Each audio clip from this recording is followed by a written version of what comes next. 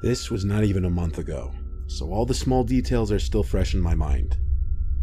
I have been using dating apps on and off for years. I think Tinder sucks along with its customer service, and I was never a fan of Hinge or OkCupid. I mainly use Bumble. In my Bumble bio, I have my height, which is 4'11", I make a joke about being short, and then I have my Instagram and Snap at the bottom. Because of that, I get a decent amount of random follow requests on Instagram. Half the time I don't follow them back. I also get a lot of random people adding me on Snap, probably more on there than on Instagram. I usually only add them back if I recognize their name from a recent conversation on Bumble, or if their Bitmoji looks pretty normal. I know, that sounds weird. I deal with a lot of stupid, disgusting boys on Bumble, but it's not as bad as Tinder. Still, I'll often have the typical douche frat boy asking if I do hookups or sending any kind of provocative messages. Usually when that happens, I'll mess with them a little bit and then unmatch them. This one time, I guess 3, almost 4 weeks ago, I matched this actually pretty attractive guy. He sent some pickup line that was kinda creative and got my attention. Pretty soon he asked for my Snap. Then seconds later he added me after noticing I had my Snap in my bio anyway. So I added him back because why not? He started messaging me on Snap. I screenshotted the first 2 pics on his Bumble profile and sent it to my girlfriends, mentioning how attractive he is. My friend Gianna replied right away saying it's a catfish. She matched it too. So I decided I'd mess with them a little bit. The things he was messaging me on Snap were slowly progressing to be more sexual, so I started saying the most unattractive things possible, and they started getting noticeably salty. I said I would be down to come over if they sent me a selfie. He didn't send a selfie, of course, he just replied with a message asking what my address is. I didn't reply at first, asking my girls what I should do next. But then I got a notification that the guy screenshotted my Snapchat profile. I immediately blocked him and remembered I had my location on the Snap map as public. The problem is the houses in my area are spaced out enough where he could easily identify which house I was in. I panicked, asking my girlfriends what to do. They tried to calm me down, assuring me there was no chance he'd come to my house. They did a good job because they made me realize how ridiculous him coming to my house sounded. I was watching New Girl on Netflix.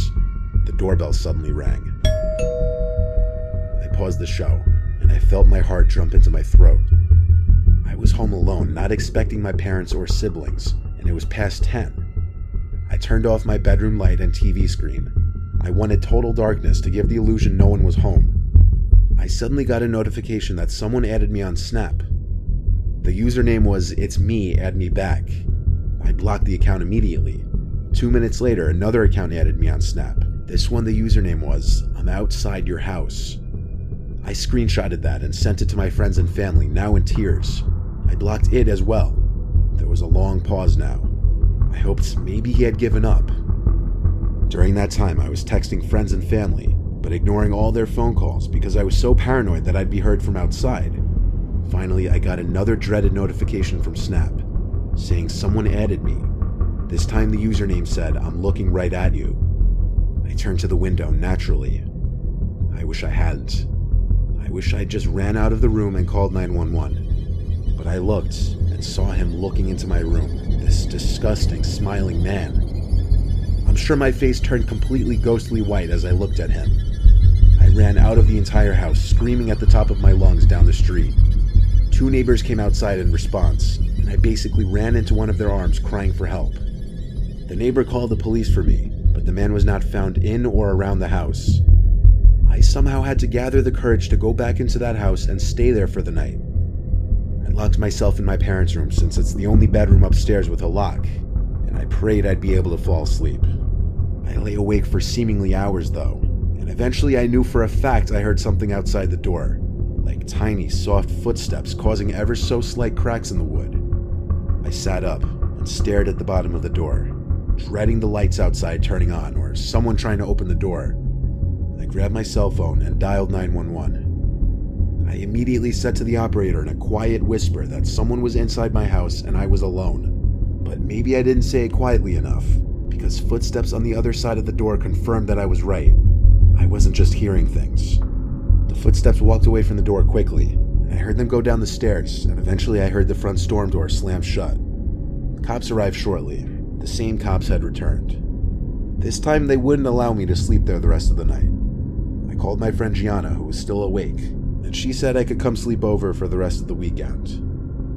The police escorted me there after I locked up my house. I'm grateful I didn't fall asleep that night, as I wouldn't have heard those tiny footsteps outside my room, and I might not have called the cops in time.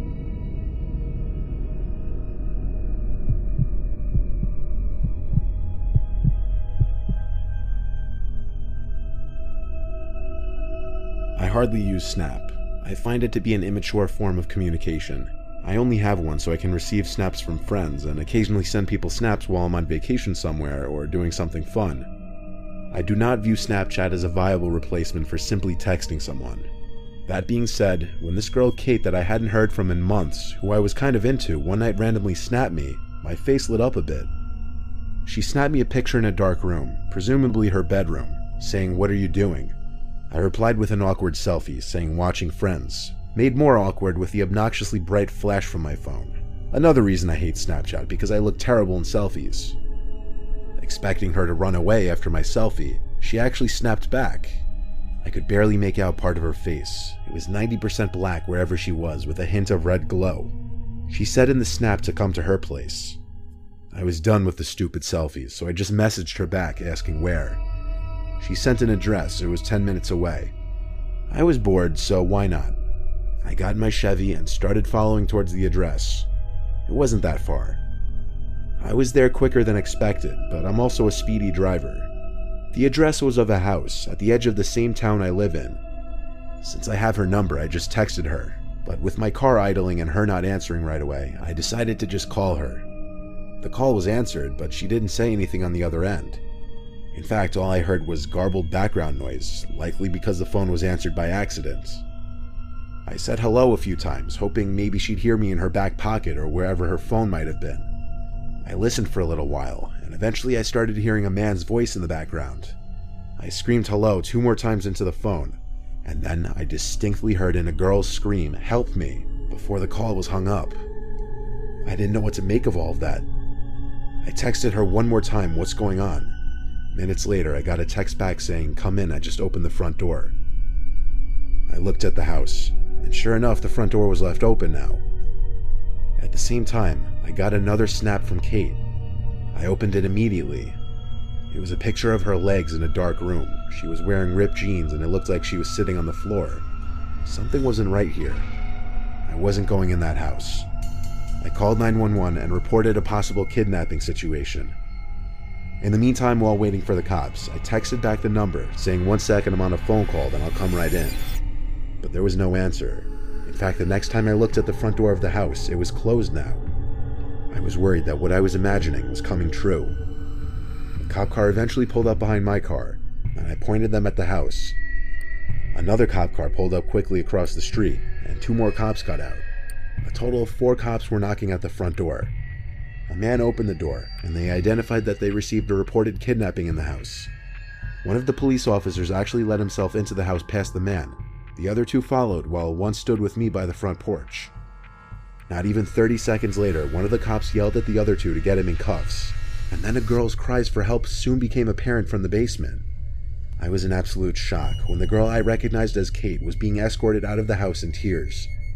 She was a wreck. She looked like she had just experienced a life-changing trauma. I can't even imagine. This wasn't even her house. This was apparently the man's house. But the girl's aunt didn't live too far, so she was brought there. Obviously, the man was brought to jail, and I'm sure he's now in prison. That Kate girl really didn't seem to want to talk to me too much beyond thanking me for saving her life a bunch of times. I'm not mad about it, though. I understand. Experiencing whatever she went through in that basement is probably something no one wants to think about. Greetings. My name is Terry Carnation of the podcast Dark Air with Terry Carnation, reading a story for the aptly named Mr. Nightmare. I am an 18-year-old guy and a freshman in college. I go to school in my hometown so that, for my first year, I can live with my parents and save money on student housing. I go to Montana State University in Billings, the state's largest city. And no, we don't ride horses to school. We have cars. In school, I still knew and hung out with most of my high school friends that decided to stay in town for school as well, But in my calculus class, I didn't know anyone. I am pretty outgoing and can easily start a conversation with a stranger, but I strangely found it hard to make friends in that class.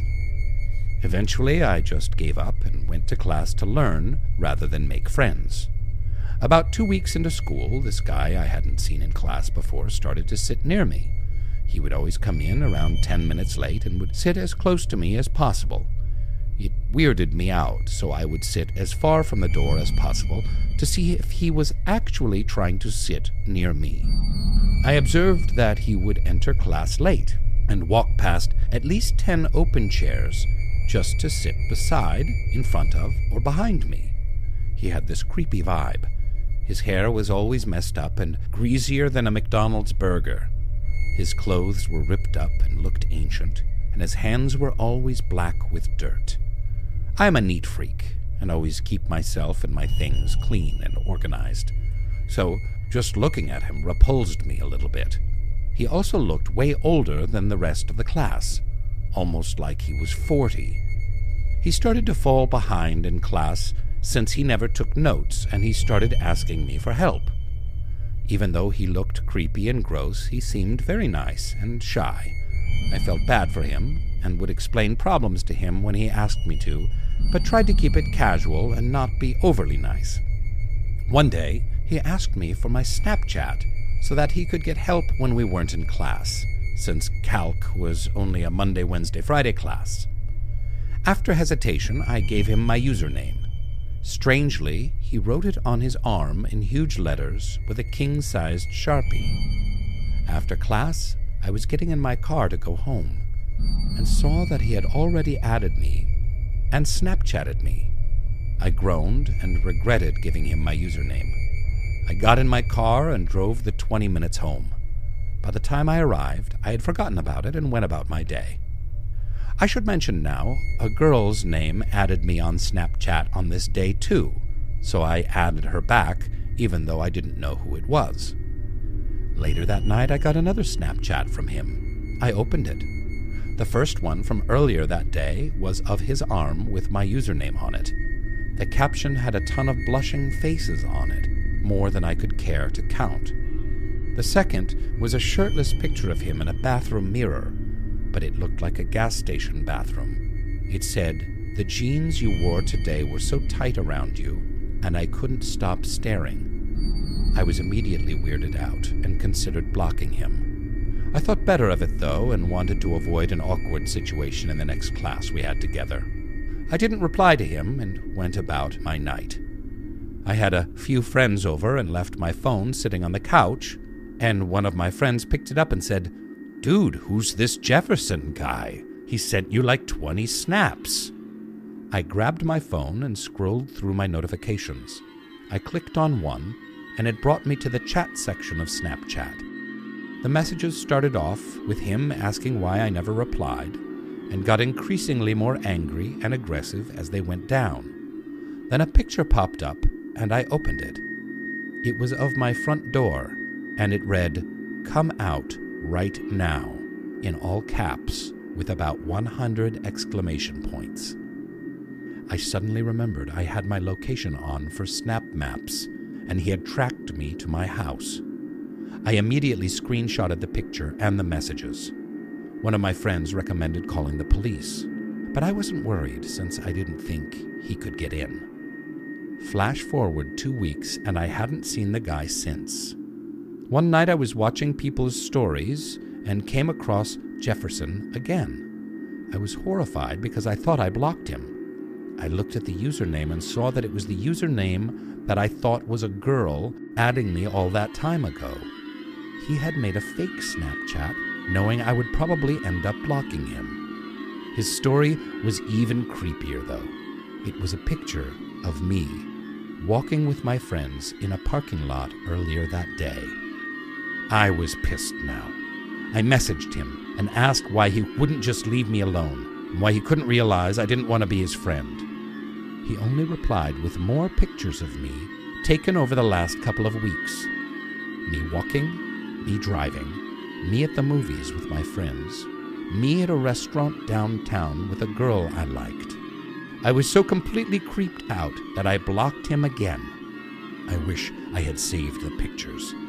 But after I press charges for stalking, I imagine the photos will be subpoenaed for evidence. I have since turned off my location for Snapchat, and I only add back people that I know. Thank you, Mr. Nightmare, for that nightmarish story. Thank you, Tristan, for that indelible nightmare of a story that you've shared with us. Ugh, blood-curdling. Now, if I only knew what Snapchat was. I don't know what that is. Is it a device? I'm not sure. But I can only imagine. One can only imagine. And frankly, I'm most surprised by the fact that someone in Montana is studying calculus. I didn't know they had universities in Montana, let alone courses like calculus. I bet they ride horses to class instead of cars. Oh, Tristan. Stay safe out there, buddy.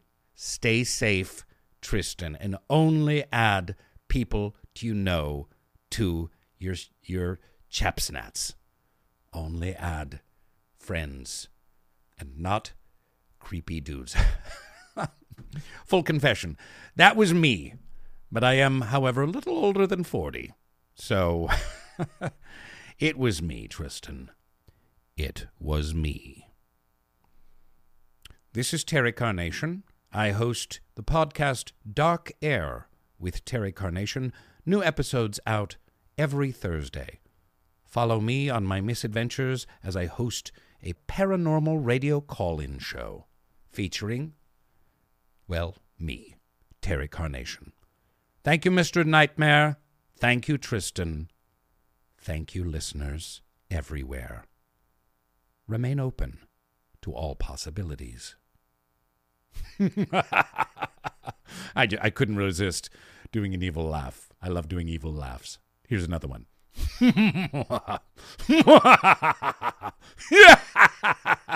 All right, that's enough.